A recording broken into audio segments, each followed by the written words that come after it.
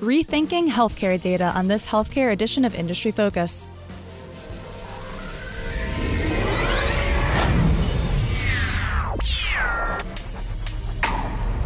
Welcome to Interview Week on Industry Focus. I'm your host, Christine Hargis, and today we'll be hearing from Ross Mason, the founder and vice president of product strategy at MuleSoft, a software company with a heavy presence in the healthcare space.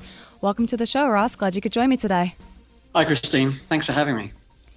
So can you start by giving us, our listeners, a little bit of background on MuleSoft?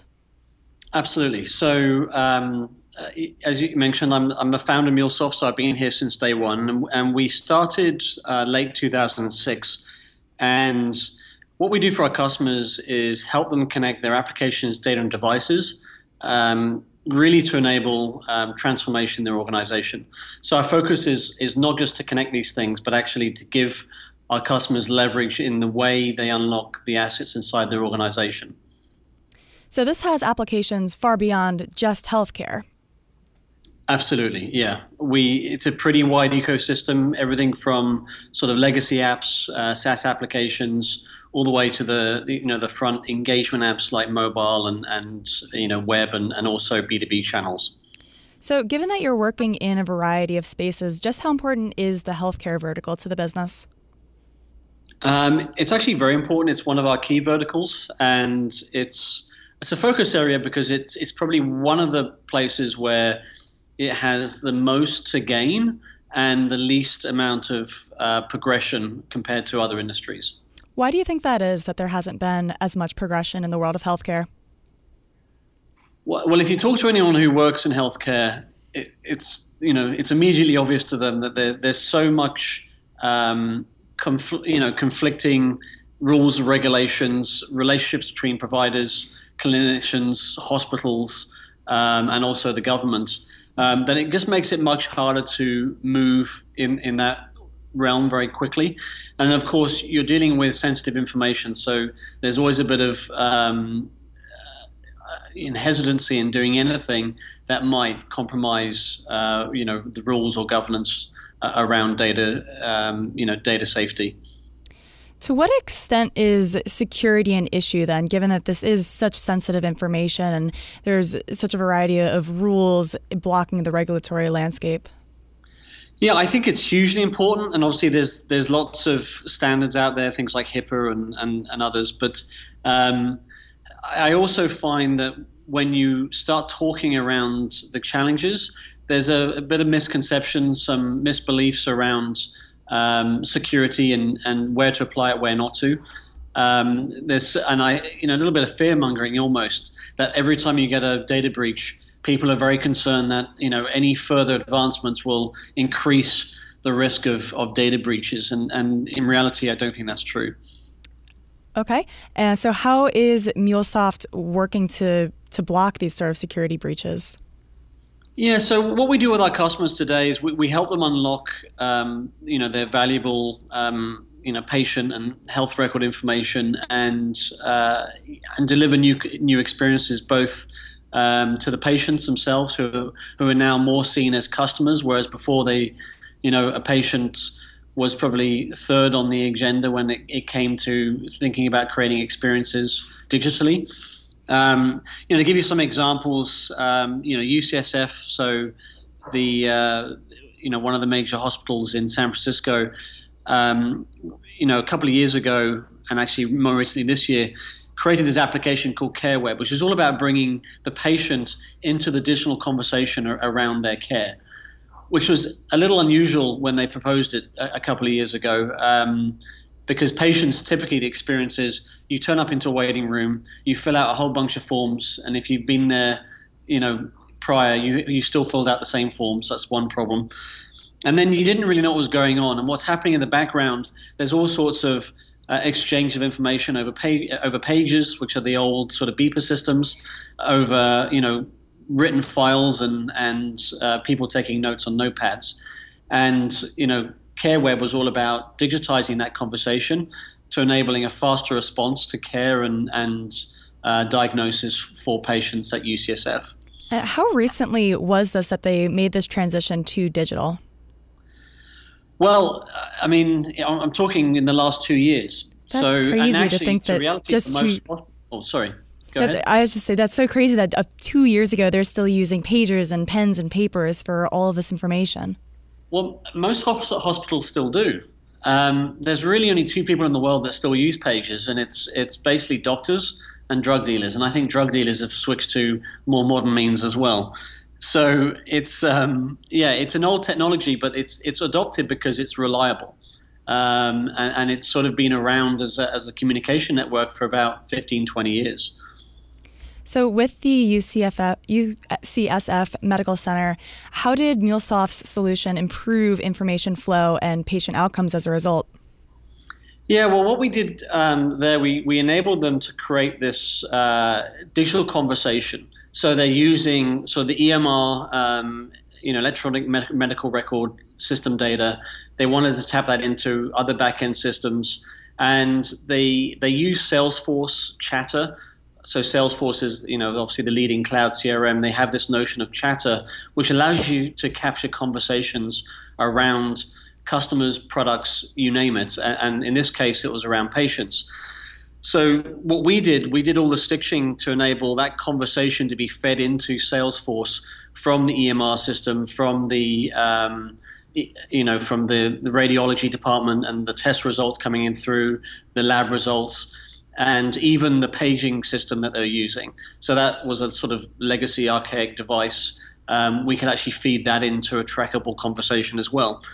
And then finally what they could do is they could allow the conversation around the patient to be more visible to the patient. So for example, if there's lab results coming through, they can send a notification to the patient while they're in the ready room saying, hey, your lab results are ready, they're being reviewed right now by your doctor. So keeping the patient in the loop is critically important. And that's clearly a huge betterment of their actual experience, too. Speaking of Salesforce, I saw that MuleSoft recently at the HIMSS conference, which for our listeners is the Healthcare Information and Management Systems Society conference earlier this month, MuleSoft announced a new partnership with Salesforce. Can you talk a little bit more about that? Yeah, so Salesforce have this strategy around their health cloud, and we're a key partner to enable the connectivity of information to and from that cloud. Now, usually when you say health data and cloud together, people get a little nervous. And the reason why we're the premier partner there is because we can enable certain data to move to the cloud while other data stays on premise, so you meet the regulatory requirements. So really for Health Cloud to work, I think having a partner like MuleSoft was kind of critical to the agenda, so that they could offer innovation in this direction without sort of encroaching on the requirements around data governance and security. Makes sense. One of the elements of the tech world that comes up on this show quite a bit is wearables. I was wondering what your take is on this entire space and the whole wearable revolution. Yeah, and there's a lot to speak about it, I guess, because they're so visible, and I think somewhere near to half of Americans now have quantified self devices, if you like. The challenge with wearables is the data doesn't go anywhere. So if you can capture information about your sleep, around your vital signs, all sorts of things. But if you can't connect that information back into your medical record, and you can't give access to doctors or even third parties to crunch that data against your medical record, it sort of lives in another silo. And I think the challenge that the wearable movement needs to overcome is how to make that data relevant to your health and your care, and particularly your sort of preventative care, to spot things before they happen.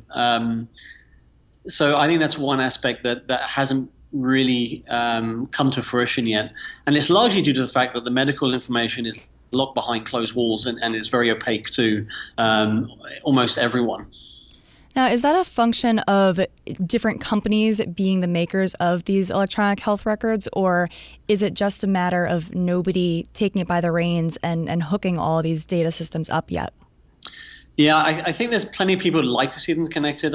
Unfortunately, I think the barrier to entry is partly due to the vendors who own the big EMR systems.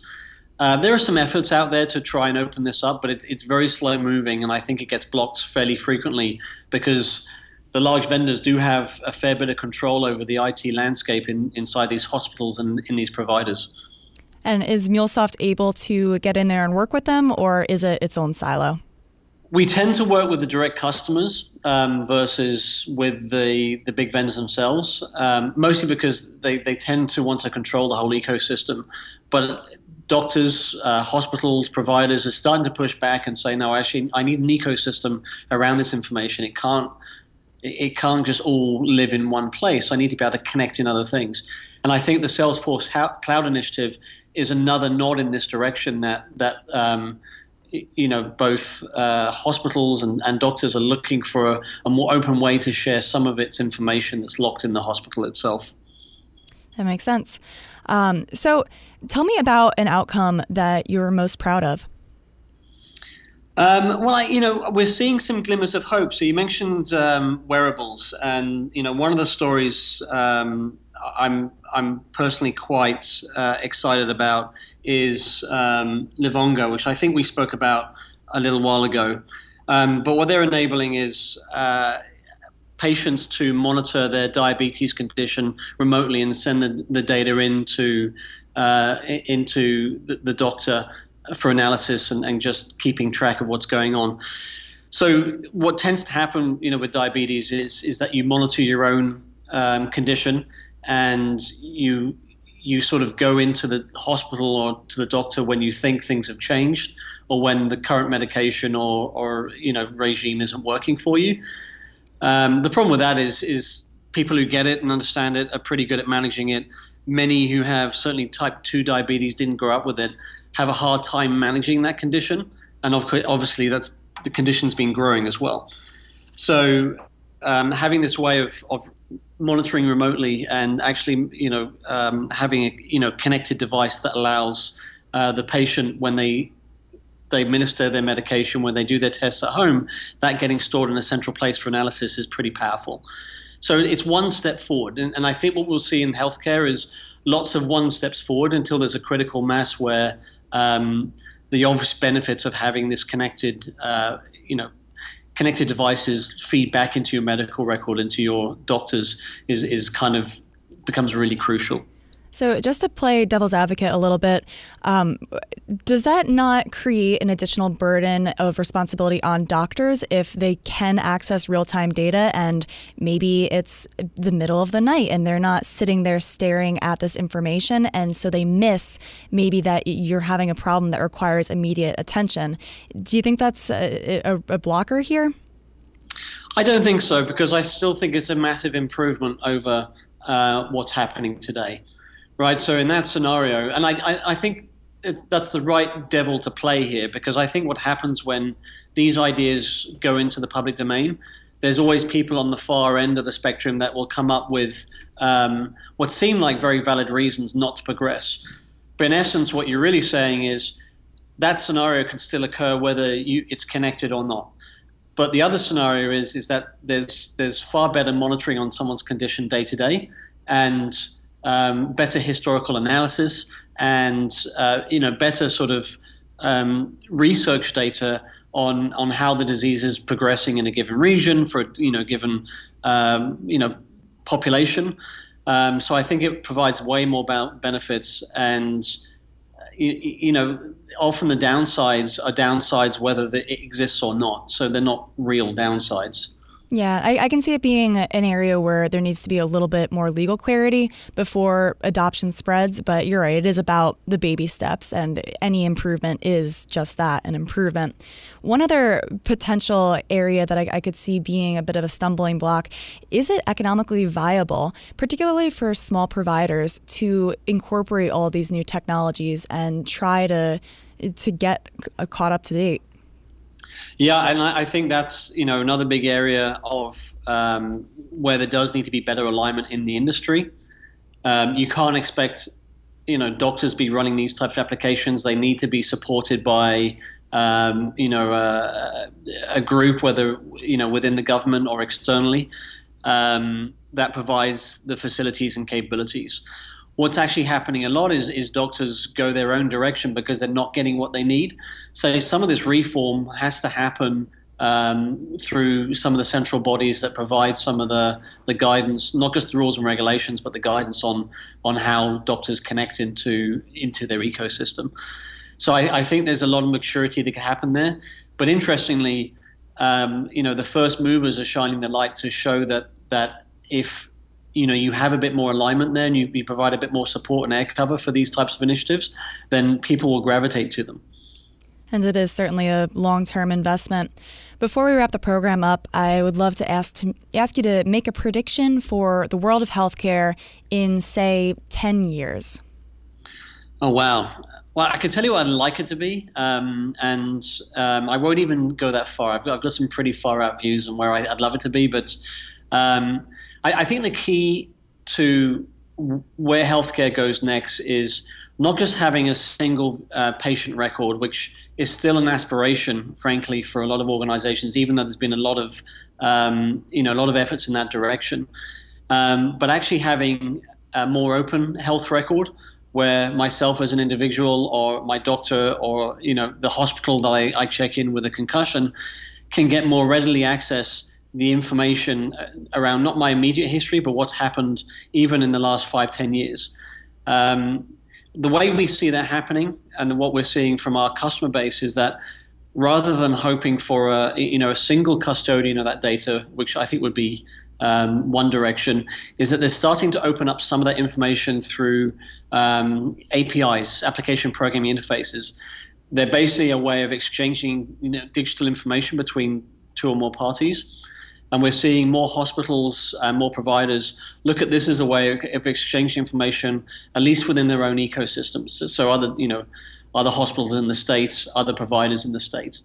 And 10 years from now, it'd be great to have that be the normal behavior across health providers. If you have that alone, you can actually start to build a much more solid idea of a view of a patient and become a lot better at analyzing the past results, looking for predictive future issues. And I think having that open patient record would actually really help drive the industry forward in terms of innovations and also just understanding the way the population needs to have healthcare delivered to them. Yeah, it's an optimistic vision, but it's a great one. And we're lucky to have companies like MuleSoft working on this because it's truly an issue that matters to all of us. Ross, thank you so much for joining me today. Great. Thank you. Folks listening, just a heads up, I won't be here next week, but you can look forward to hearing Michael Douglas and Todd Campbell reunite for an episode. And if you're looking for more Motley Fool podcast goodness, I'm going to be on a bonus edition of Market Foolery this Friday, which is another one of our podcasts. I'll be there along with The Fool's co-founder David Gardner and a few other special guests. It's going to be a great episode. Highly recommend you check it out. As always, people on the program may have interests in the stocks that they talk about, and the Motley Fool may have formal recommendations for or against, so don't buy or sell stocks based solely on what you hear. That's going to do it for today. Thanks again to Ross for being here, and I hope everyone listening is enjoying Interview Week.